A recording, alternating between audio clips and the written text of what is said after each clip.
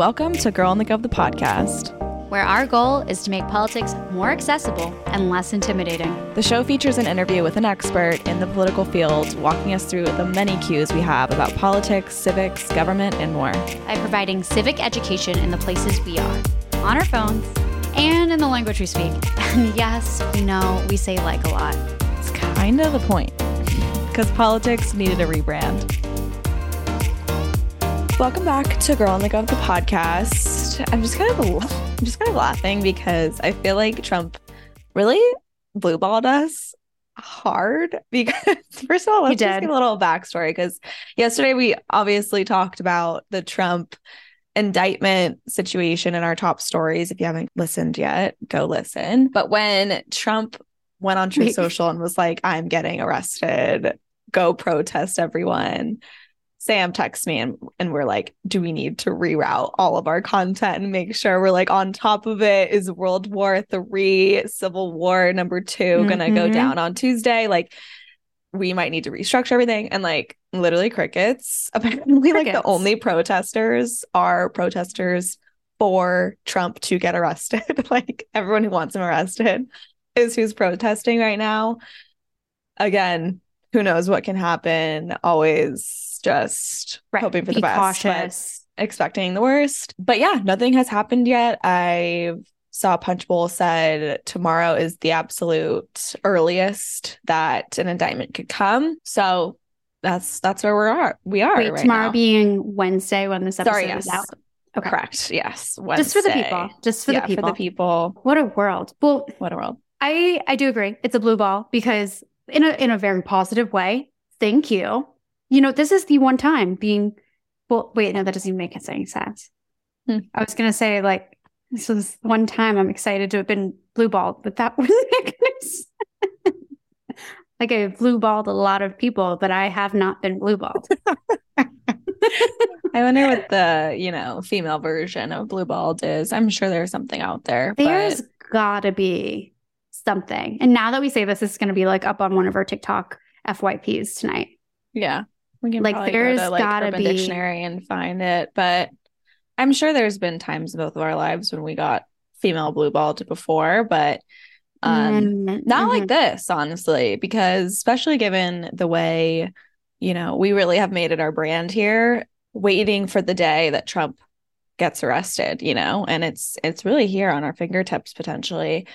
And speaking of, the one thing that I did see was a little excerpt just about this potential indictment. And it says, Trump will be fingerprinted and his mugshot will be taken, though he won't have a perp walk and may not be handcuffed. Samantha? Oh, I saw your TikTok. I did.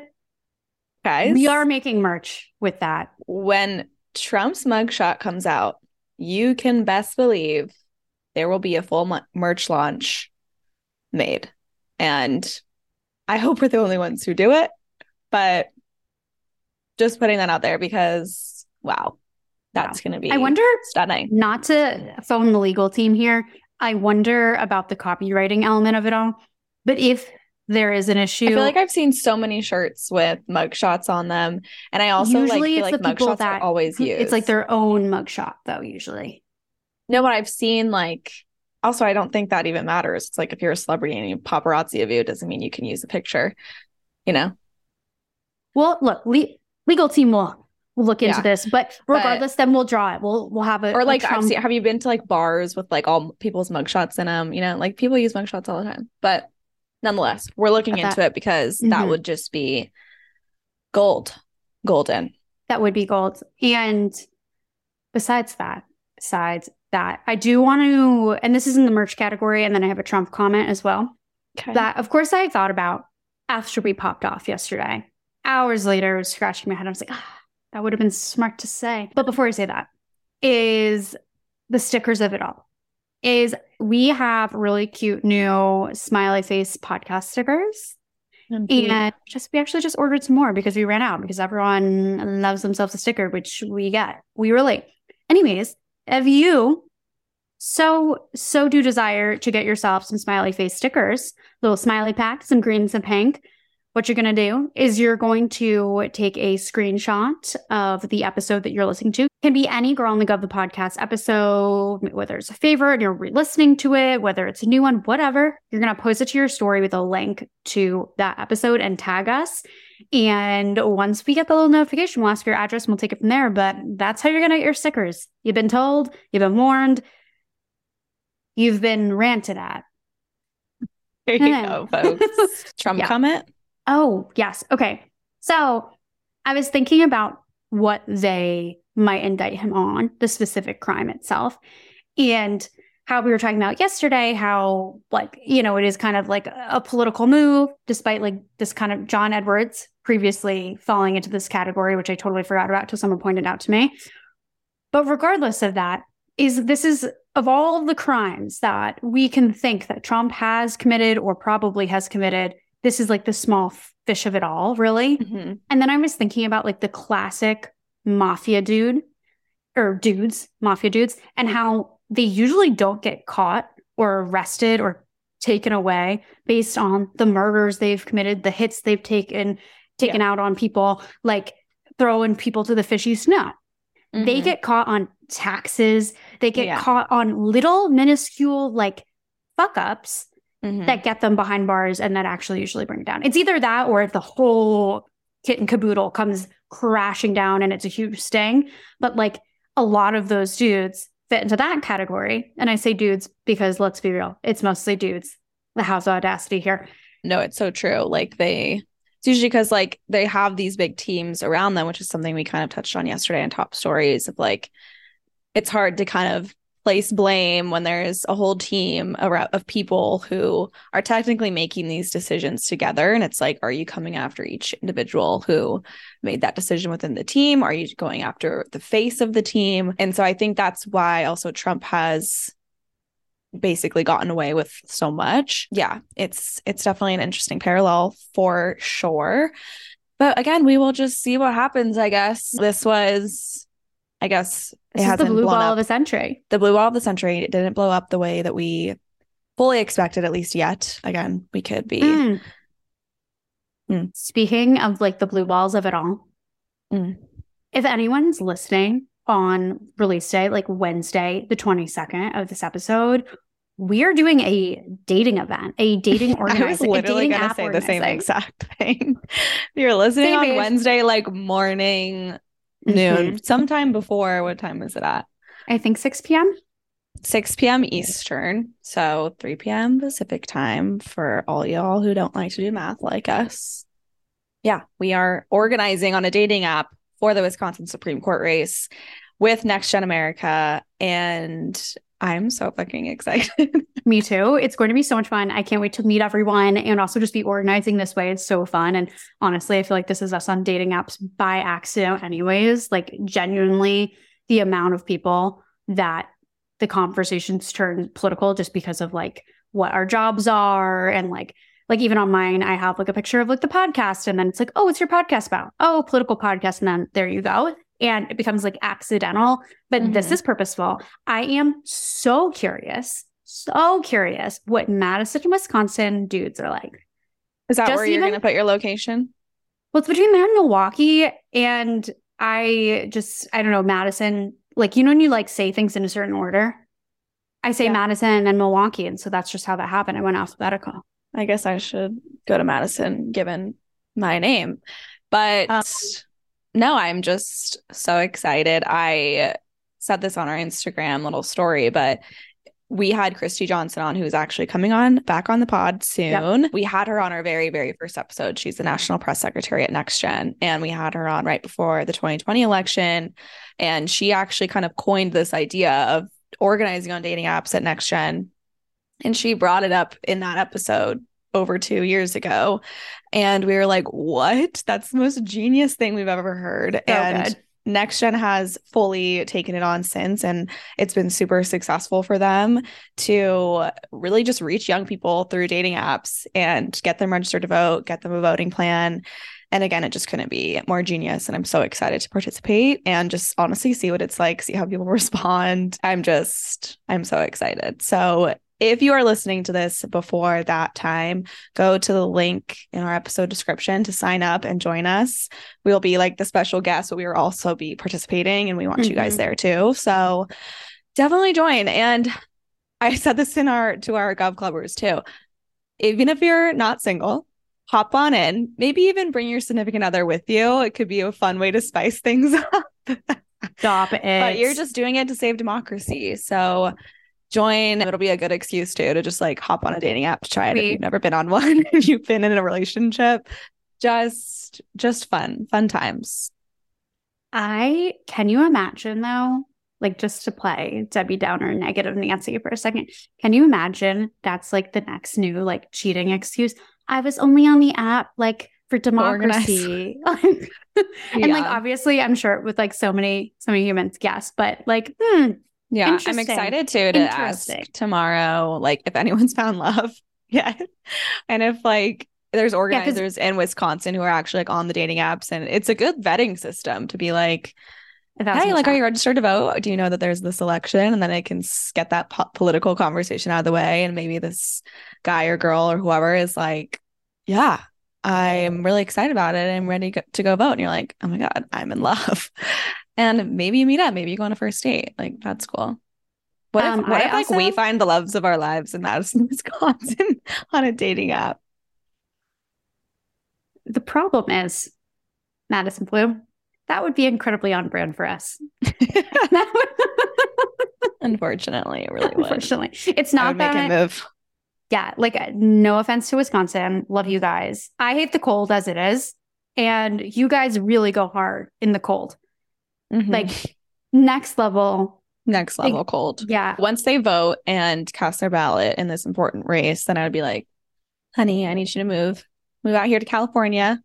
You'll have fun. You'll warm up. Because here's the thing, is you like a burly mountain man vibe. And I feel like that could be so Wisconsin. Also, I'm excited to see what type of dudes are out there for sure. A lot of hockey vibes, which is like my type.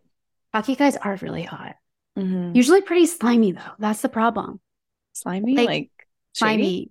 So shady. And usually like really crass behind the scenes. Like the worst of the locker room talkers in my experience. They're definitely like have vulgar humor, but I feel like I haven't seen them be like too shady. Yeah. Ooh. But they're like vulgar humor, which like I kind of find funny sometimes, but that's fair. Nonetheless, join us in Wisconsin.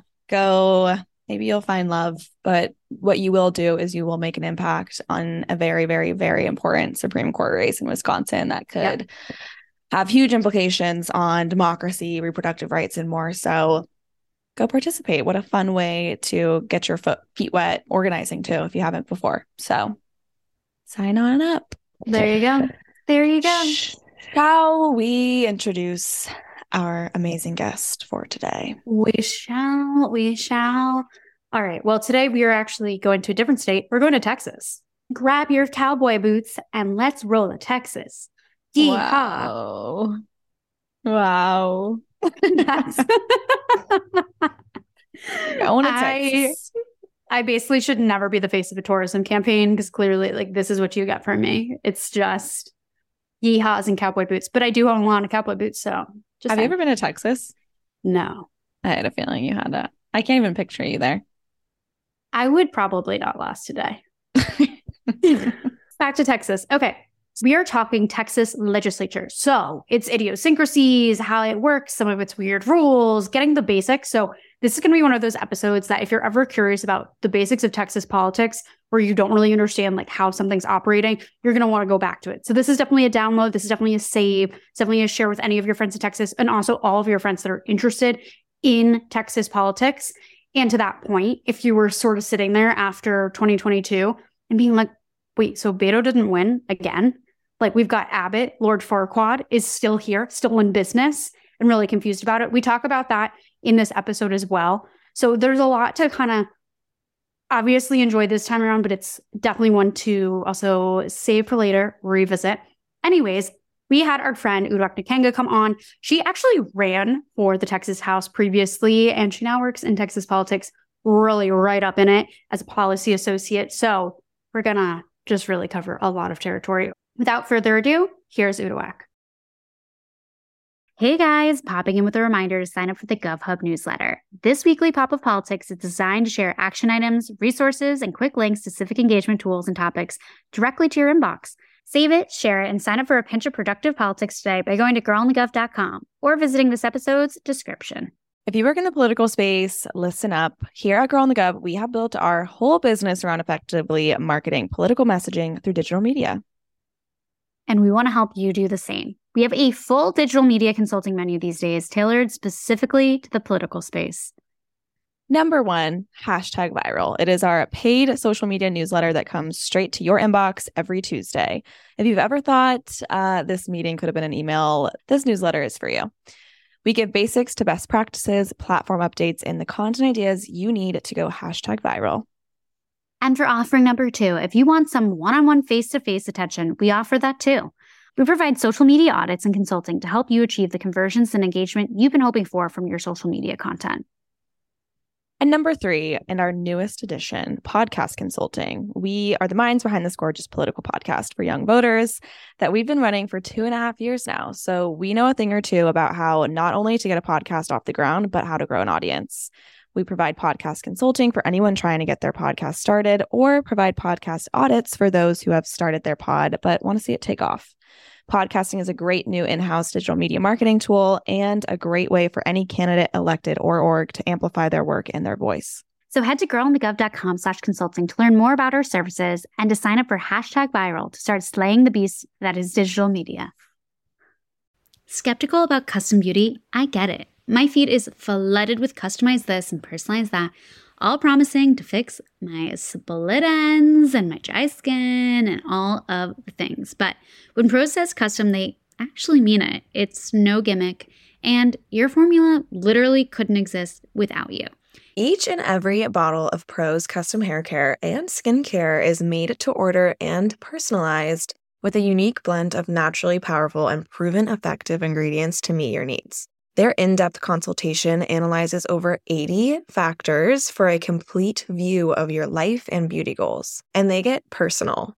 Prose covers everything from diet, exercise, and stress levels to uncover what's impacting your hair and skin health. They even asked me about, where I live, the water hardiness that I have coming from my shower, UV index, all of the things. Next, they recommended a full routine of truly personalized products, which were only produced after I placed my order.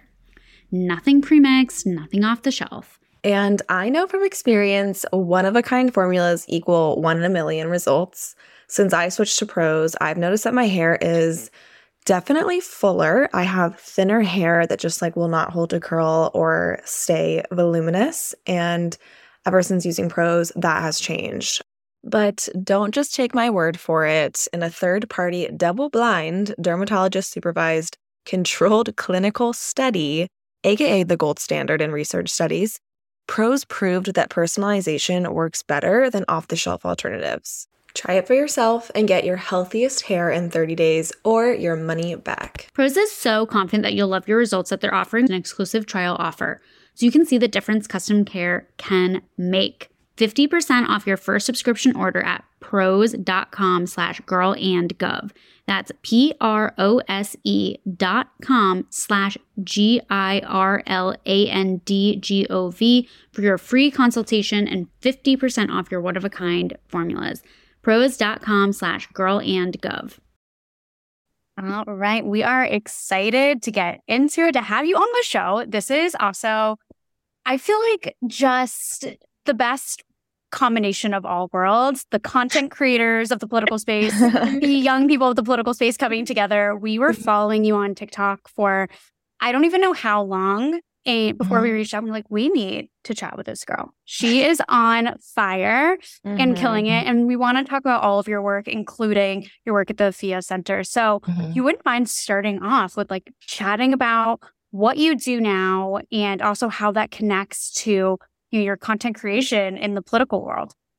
First and foremost, thank y'all for even having me. I love Girl and Gov. Thank you for all the work y'all do and creating a safe space for people like me to come on your platform and just speak. That's beautiful to me. But hey everyone, my name's Uduak Nkanga. I am a policy associate at the Afiya Center, a political content creator, and a new profound author. I just released my first ebook, one of many, don't worry, one of many, Yes. how I utilize a useless degree in 2022. So that's always good.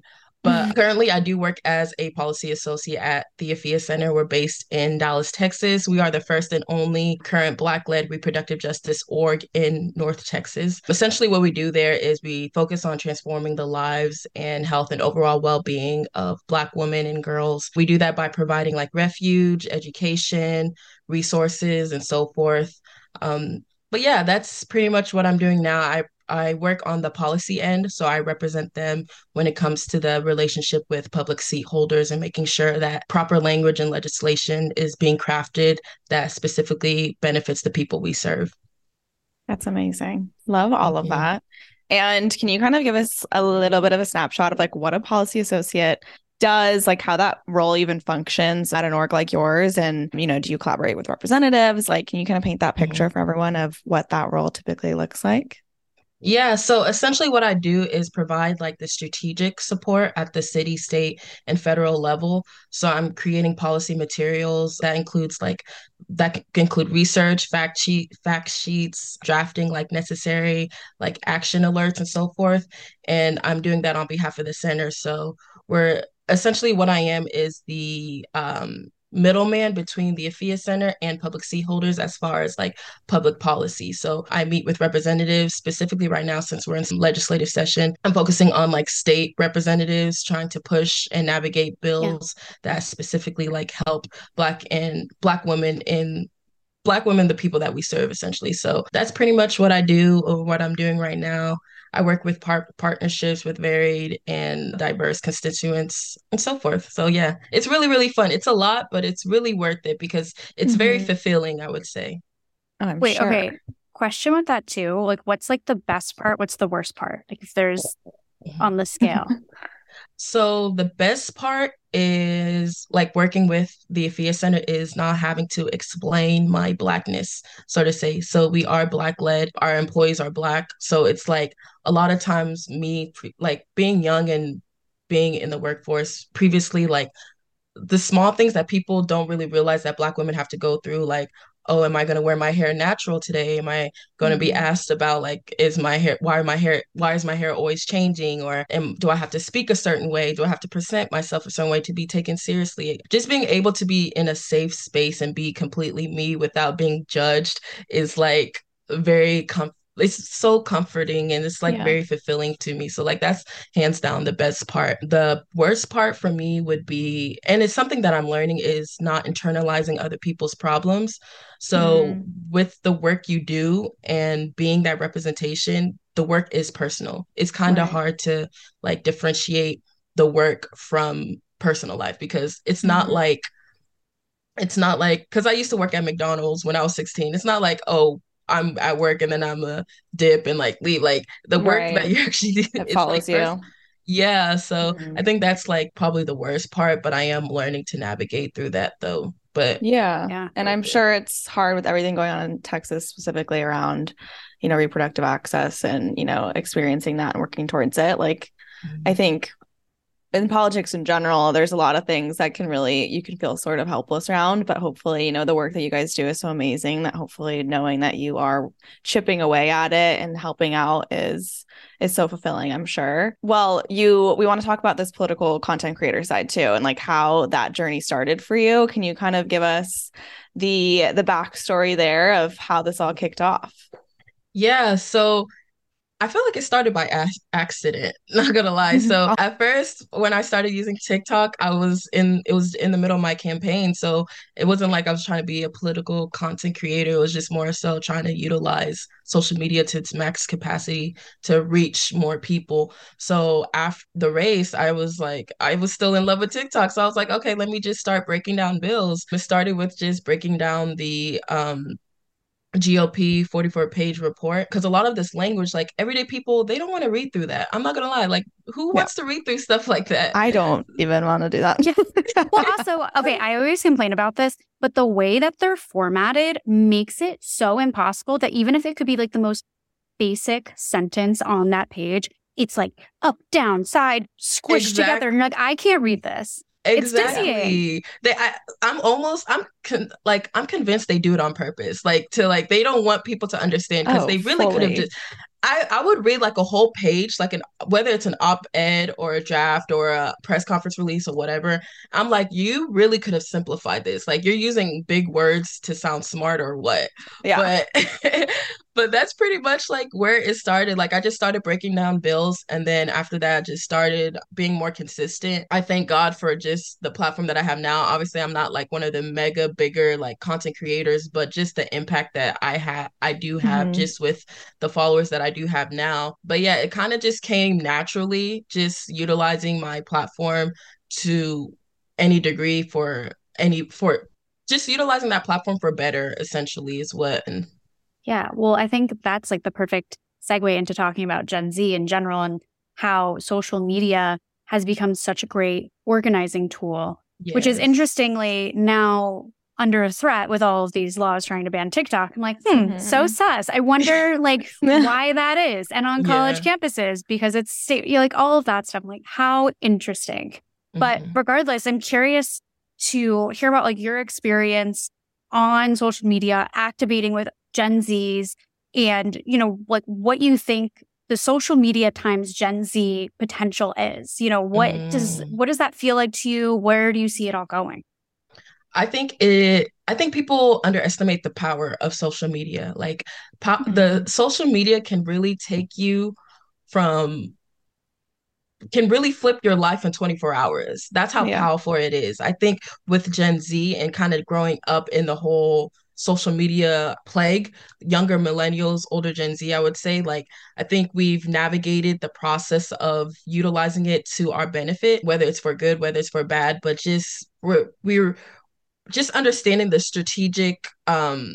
strategy behind social media and just using that, whether it's to grow personal businesses, growing our brand, getting the word out, or so forth. It's a very, very powerful tool. Even my coworkers, I joke around with them a lot because a lot of them are older. I think I'm the only Gen Z out of my organization, but I joke around them.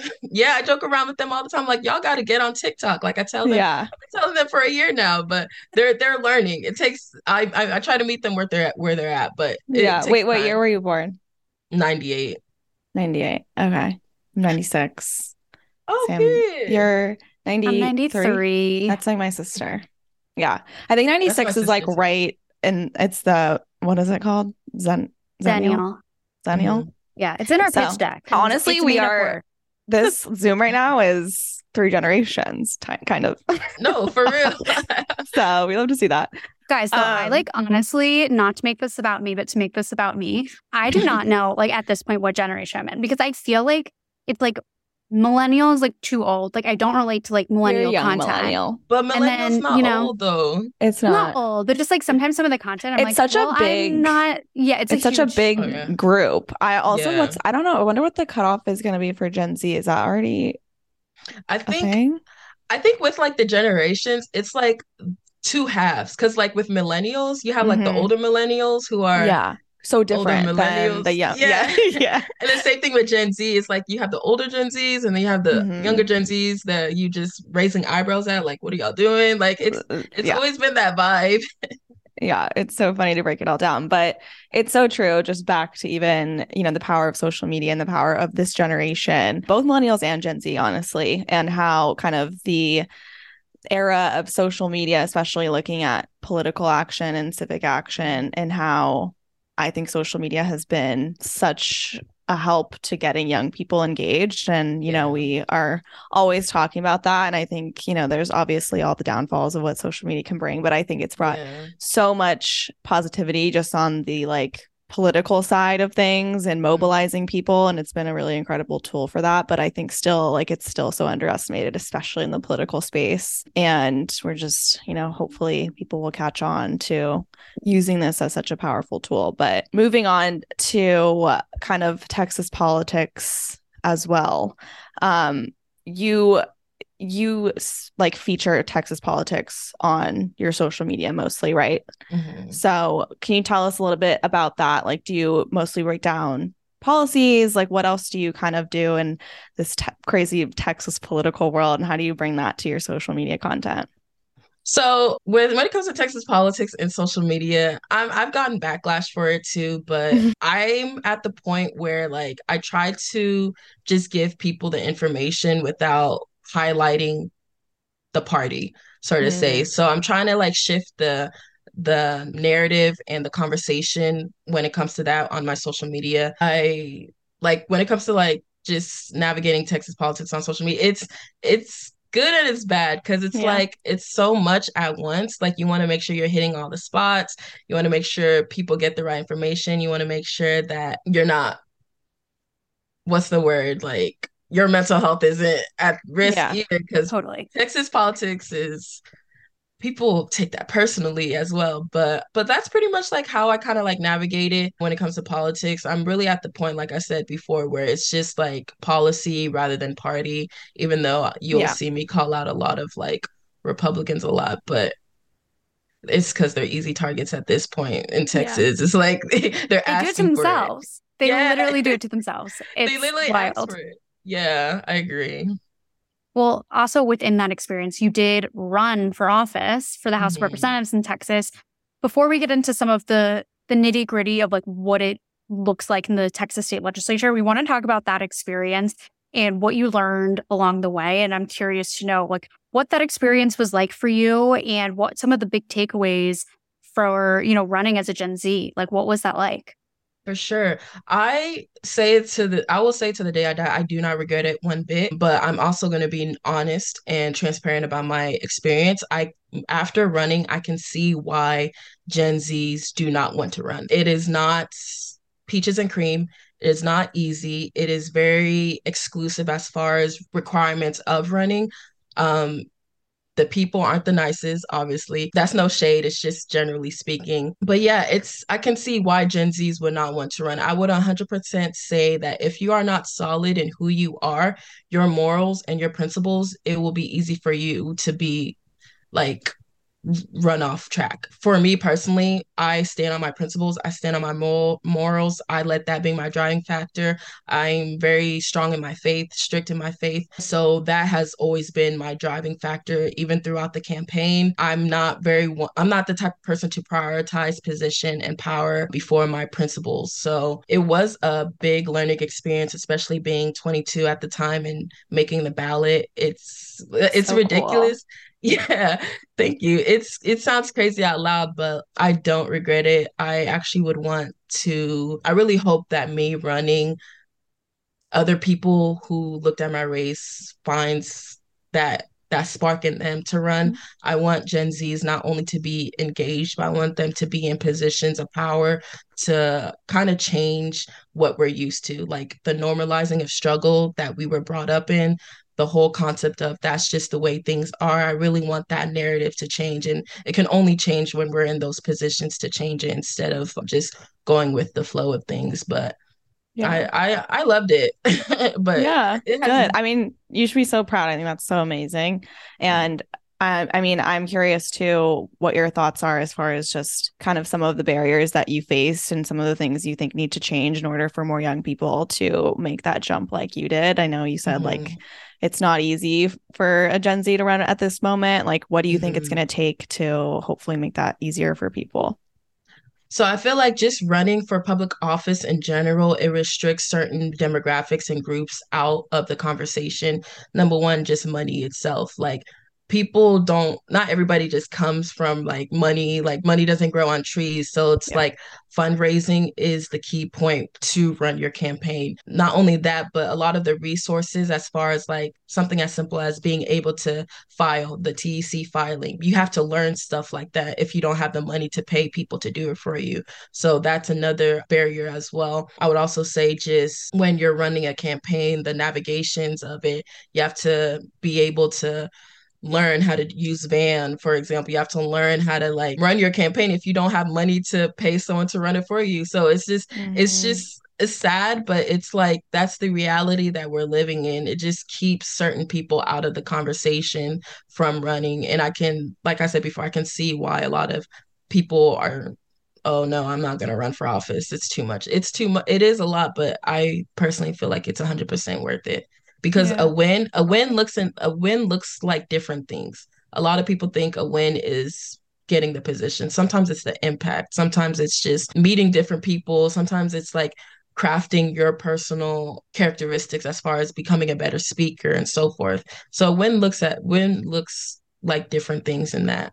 Yeah, totally. And we always talk about that too. Like, even just politics is such a long game, and, you have to know that, losses are inevitable, and like, but that a lot of positive things can come from losses, Yeah. and like, it still pushes the needle forward. And like, at the end of the day, like, that's all that matters. So, For sure. yeah, I Which totally is like agree with that. ironic because I literally just got a fundraising text from Adam Frisch trying to campaign against Lauren Boebert again. And it's just, that's a good example of like, he didn't win. And now he's trying again because now people believe that there's momentum and there's something that can be done and there's like belief in it. So I do think it's a win is a win, as the A win is a TikTokers win. say. So- A win is a win.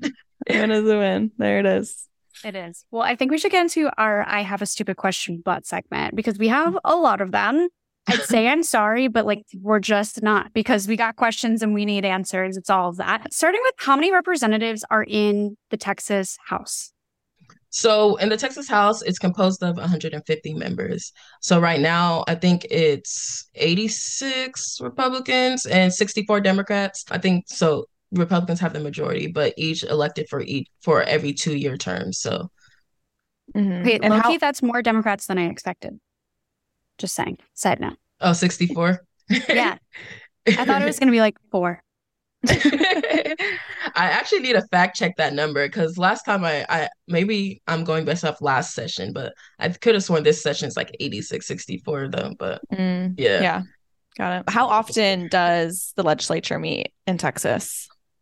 So they like meet every other year. So it's gonna be odd year. So this year they're in session. So next year they'll be off, and then so every other one.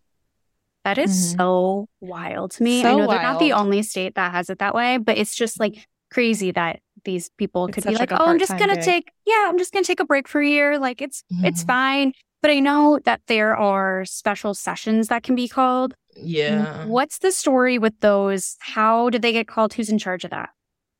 So special sessions are kind of like, it's very complex. So the governor alone can only call the special sessions. So essentially, no matter like the level of difficulty of the issue, a special session, they can only meet at most 30 days. So I do know, I'm trying to think back because I know Governor Greg Abbott, he specifically called 3 special sessions within the last session. So I know the first one was like 30 days, the second one was like 27, and then another 30. And then within the first one, there was like 11 different topics. And the second one, there was like 18 different topics. And the third one, there was like 10 different topics. So like special sessions, it's very complex, but they are only called by the governor.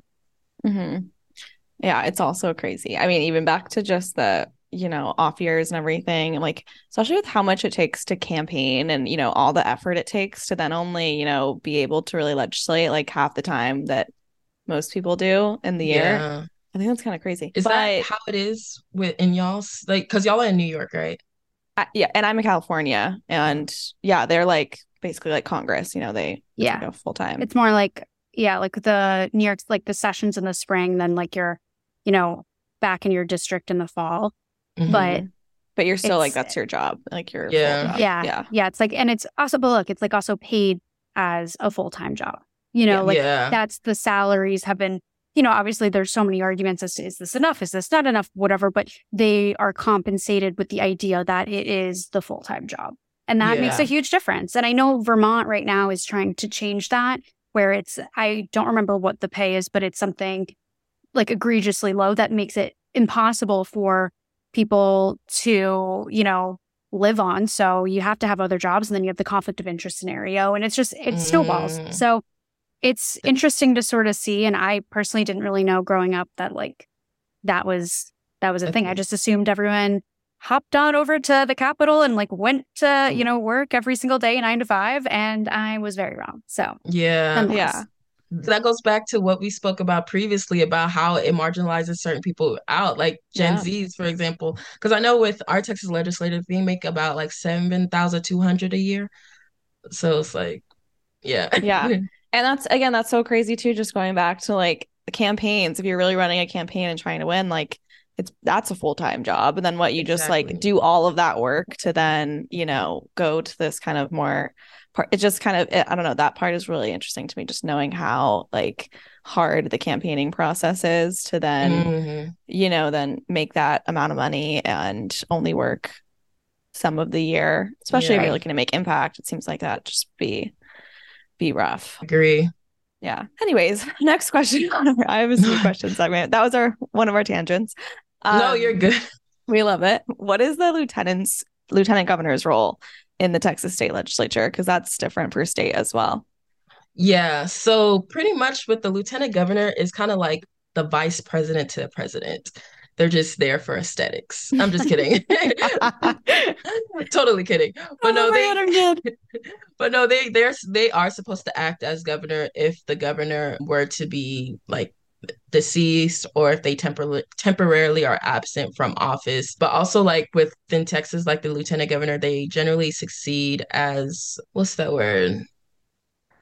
They pretty much like establish like all the like special and like standing committees. So like they'll appoint Okay. like chairpersons and members and like they assign like the state legislation to like the committee of their choice and so forth. So like they do work as well. I think lieutenant, in my opinion, I feel like the lieutenant governor is actually more powerful than the governor in Texas. Mm. Wild. That is Yeah. actually okay. I feel like that's one of those things where it's like people definitely don't realize that. Who's Yeah. the quiet ones? Like, Yeah. The Yeah. sneaky ones. The sneaky mhm. ones. 100%. Oh, lieutenant governors. Interesting, interesting. Well, in terms of the work that happens, i.e., the bills, can you run us through how a bill makes it through or doesn't make it through in the Texas state legislature? Like, what's the process for a bill? So the bill itself it's pretty much the most common type of like the legislative document. So it's like the only means, like it's the only way for something to be law, for a law to be enacted, amended, or repealed. So with the bill, it's first introduced by a legislative, um, the public seat holder that we elect. So they're divided like in chambers. So like for that bill to be considered, they have to pass like the chamber first and then it goes to like the next process. So like the steps in like the bill's progress are basically like the same in like each chamber. So like there's many opportunities for them to like amend the bill or defeat the bill in the chamber and then when passed it goes to like the next process and like kind of continues and yeah then it hits the Senate and like when the Senate passes it then goes from there. Yeah. It's Schoolhouse Rock just coming back for Yeah. us. No, yeah. It's such a like interesting but kind of boring process, but always important to highlight for sure. And kind of like moving into that as well, you talked a little bit about the makeup of the current state legislature as far Mhm. as, the breakup of power there. But rumor has it that Democrats can also be committee chairs. Is that Mhm. right? So, whereas in Congress, like the party in power gets to be committee chairs, right? So what's the story there of in Texas, Democrats being able to be those committee chairs and have that power? So, with the whole committee chair thing, there was actually like, I don't know who started it, but it was like a small group of Republicans like that were trying to push no Democratic committee chairs, which it hasn't really happened prior. So, I don't know if they were just trying to get a reaction, but for Mm. yeah, it was like pretty much like a small but vocal minority of House Republicans just calling to end for the chamber's like long time tradition of having committee chairs from both parties. Speaker of the House, Dade Fallon. I don't even know if I say his name right, but I always say Fallon, whatever. They prevented the matter from even getting to vote on the floor. So they did pass like a housekeeping resolution to where you can't because you essentially can't do that. You can't just say I don't want no Democratic committee chairs. But that was kind of just like a flop. I don't know why they even entertained the idea of no Democratic committee chairs. It's just never happened historically. Yeah, well, I think also too, like that behavior is one that's interesting, and that people, especially outside of Texas, see just so much political news coming out of the state, especially the last 5 to 10 years. It's constant. Like, granted, it's also, we've got Lord Farquaad, which is what we call Greg Abbott. So, take that with, a grain of salt. But regardless, we're just constantly sort of seeing bad bills from our point of view, but also wacky behavior from electeds. And I'm curious, like, from your point of view, like, why we're seeing that, because it seems like even issues aside, like you're typically a Republican, but you're like, it's weird. This power grid totally failed. And then they messed up this. And fill in the blank of whatever issue they literally just couldn't even execute on from like an admin perspective. It's weird, and the corruption stuff or whatever. You're like, but why do these people keep voting for them? Like, again, I'm not necessarily advocating for them vote for a different Republican, but it's like they're not even voting for different Republicans. They're voting for literally the same people. Exactly. And expecting a different result. Exactly. Yeah. No, you're 100% right. That goes down to like this state, like on both ends, like this concept of wanting different results with the same approaches. It makes no sense whatsoever. Right now in Texas politics, we just see the same people getting elected mainly because of name recognition. A lot of people who vote, they just vote comfortably. They would rather just have the same person in rather than trying something new.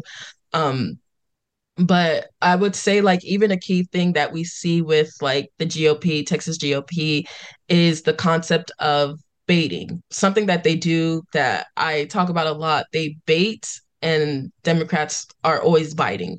So they'll pit like the most crazy thing out there, like, oh, we don't want A, B, and C, but then we continue as Democrats to entertain them. Like, that's what makes it like a topic of conversation, because we're entertaining it.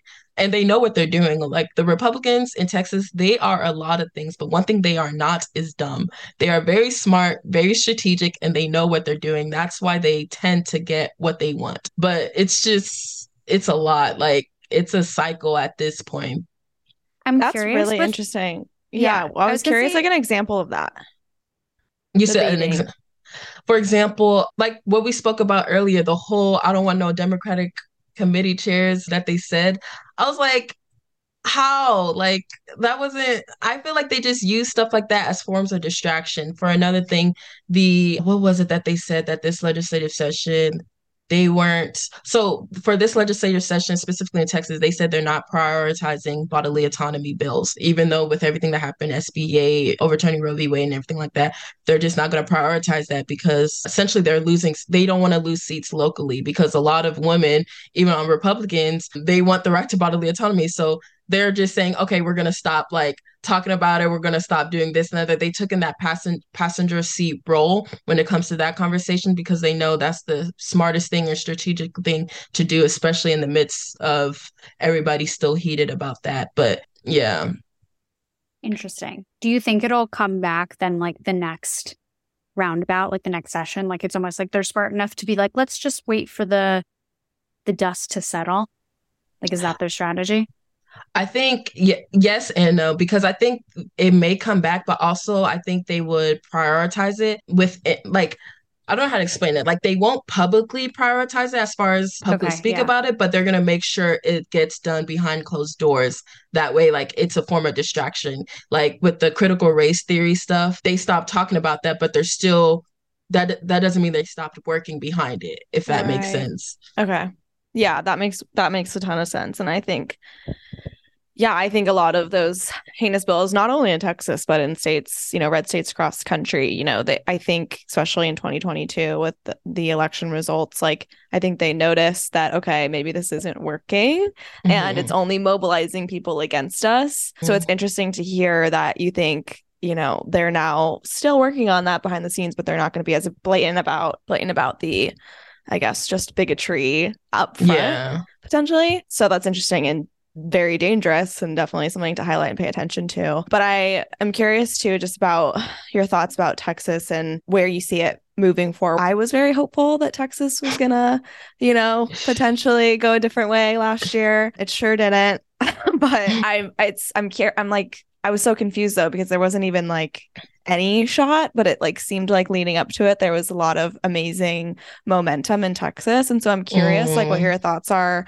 about that and what you kind of see for the future of Texas and kind of what needs to be done from turnout to, I know gerrymandering is a huge issue for Texas to really kind of become what it is, which it really should be a blue state, just given, you know, the growing population and the diversity. You know, I'm just curious your thoughts of what you see for the future there. For sure. That's a beautiful question. So a lot of people outside of Texas, they think we're redder than what we are. I'm going to be honest with numbers. We are a blue state. It's just the matter of resources getting people out to the ballots. Essentially, I'm going to be real. We're missing the outside support here in Texas as well. I do believe, like I said before, people think we are redder than what we really are. We're missing a lot of funding in a lot of the most rural areas. I know even with our midterm elections with the governor race and whatnot, a lot of outside public support was not given to Beto O'Rourke, just being completely honest. And a lot of division within the Democratic Party was not given proper support to not only him, but down ballots as well. I think a lot of times people rely on the top name on the ballot to help the down ballots. And that's not how it should be, like, whatsoever. One thing about the Republicans is that they invest in these rural, small areas, and those rural areas add up. If we want to turn Texas blue, we cannot rely on Houston, Dallas, Austin, San Antonio, and part of El Paso to turn it blue. We need to invest in these rural areas. When we look at congressional districts, for example, congressional district 1, 2, 3, 4, 5, 6, 7, 10, 11, 12, like it's so forth. Like they are all like red in the rural areas because Republicans are investing in them. And a lot of these races are like at that 66%, 33%, like it's like farther out races. And it's like, if we want to get them closer, we need to invest in them. For example, prime example, when we look at District 15 in particular, that was flipped. It flipped back to red because it's like, where are the people at? So it's just like we just have to be willing to just invest in these rural areas and stop relying on name at the top of the ballot to do the work for everybody under. Yeah, I think that outside influence part too is so huge and something we saw in 2022, like with North Carolina and Cherry Beasley. Like, I think there was just such a lack of investment because North Carolina, probably similar to Texas, you were like, it's not worth it investment. It's like not strategic to go there. You know, it's probably red, but I think you're right. Like it just, if there is the investment there, it can definitely shift because like the numbers are there. Yeah. And I remember partially, I don't remember what project we were working on, but I was going through the different Texas, Democratic groups per county. And it was so interesting to see how many counties just had absolutely no Democratic infrastructure whatsoever. And I was like, well, this is challenging. Yeah. Like, how is anything supposed to get off the ground here if there's literally not even an organization here with any infrastructure? And I'm curious, from your perspective as someone that's also run for office, what infrastructure have you found to be the most helpful and that you think is like the necessary tools, especially in like a rural area, to be like, we need these things here to be able to build some power? I think a key thing is that door knocking. Like as tiring as it can be, when you have that face-to-face interaction and you touch these people 2, 3, 4 times, they are going to remember. Because it's one thing to send somebody a mail, but when you have that face-to-face interaction, that is where the impact is. I'm going to use Beto O'Rourke for another example, because with his senatorial race, when he ran for Senate, he came one of the closest races because he touched every county in the state of Texas. So it was that face-to-face interaction that nobody else has done. So when we say invest in these rural areas, we're investing in the canvassers, we're investing in touches, we're investing in conversation, we're investing in even having and hosting events within these rural areas to bring people out. That's what's needed. That's what the Republicans are doing, but that's what we're lacking within the Texas Democrats. Yeah, totally. Do you think, well, actually, let me walk this back. Do you think there are any up and coming people that you're like, this person needs to run, or this person everyone needs to keep their eye on in the Democratic like wing of Texas? It depends what position. I'm not gonna lie. That's fair. Because I feel like there's some good people that I know that will make really good when it comes to like local elections. Something that people underestimate is local elections. When it comes to like the bigger pieces like senators, because I know Ted Cruz's time is ticking. His What a election shame. he's coming up too. So I would honestly like to see, well, he wouldn't even work because he just won a congressional seat. Yeah, I don't know. I feel like it just depends on the seat, really. Yeah. And I think there are, time will tell too as we move through this year and Yeah. move closer towards 2024. But yeah, it's going to be interesting for sure. Is there anything that you can leave us with just as far as like people can get involved in Texas? Any suggestions you think youth vote wise, whatever it is, like something that you really want to push across? I think a key thing when it comes to getting involved is tapping into like the community organizations, because community organizations, they are like the voice of the actual community. We are the ones who are, again, meeting with these public seat holders, ensuring that they're doing their duties for the community. People tend to forget that these public seat holders are public servants. So you pay them to serve you. So just tapping into community organizations is like a key thing to not only get involved, but to stay involved and to just stay up to date with what's going on. Totally. Well, one more rack question is how do you go about finding what organizations are in your neighborhood? Say you move to a new city, a new town, new county. What's like your number one trick for finding out what organizations are up and running in, someone's neck of the woods? I would say two things. I would say research is good as far as like just Googling, seeing what's around social media, seeing what's like close to you, near to you, what's popping around you to see what best fits you. And also just getting in touch with your local county party, I would say, just ensuring like asking them like, hey, what are some organizations that focus on voter engagement, civic engagement, social justice, and so forth. I think that's a good way to tap in and find out. 100%. Love it. Well, where can people find you and follow along with all the amazing work that you do? Y'all can find me on Uduak for Texas, UDUAKFORTX on all social media platforms. Amazing. Well, thank you so much for joining us. This has been a pleasure. And I cannot tell you the excitement that we got when we were telling our Gov Clubbers that we were going to do a Texas episode and an episode with you. So thank you so much. You're going to make a lot of people's podcast listening beyond, and so excited. So thank you. Thank you so much. Thank you for even having me. I really, really appreciate it. Of course.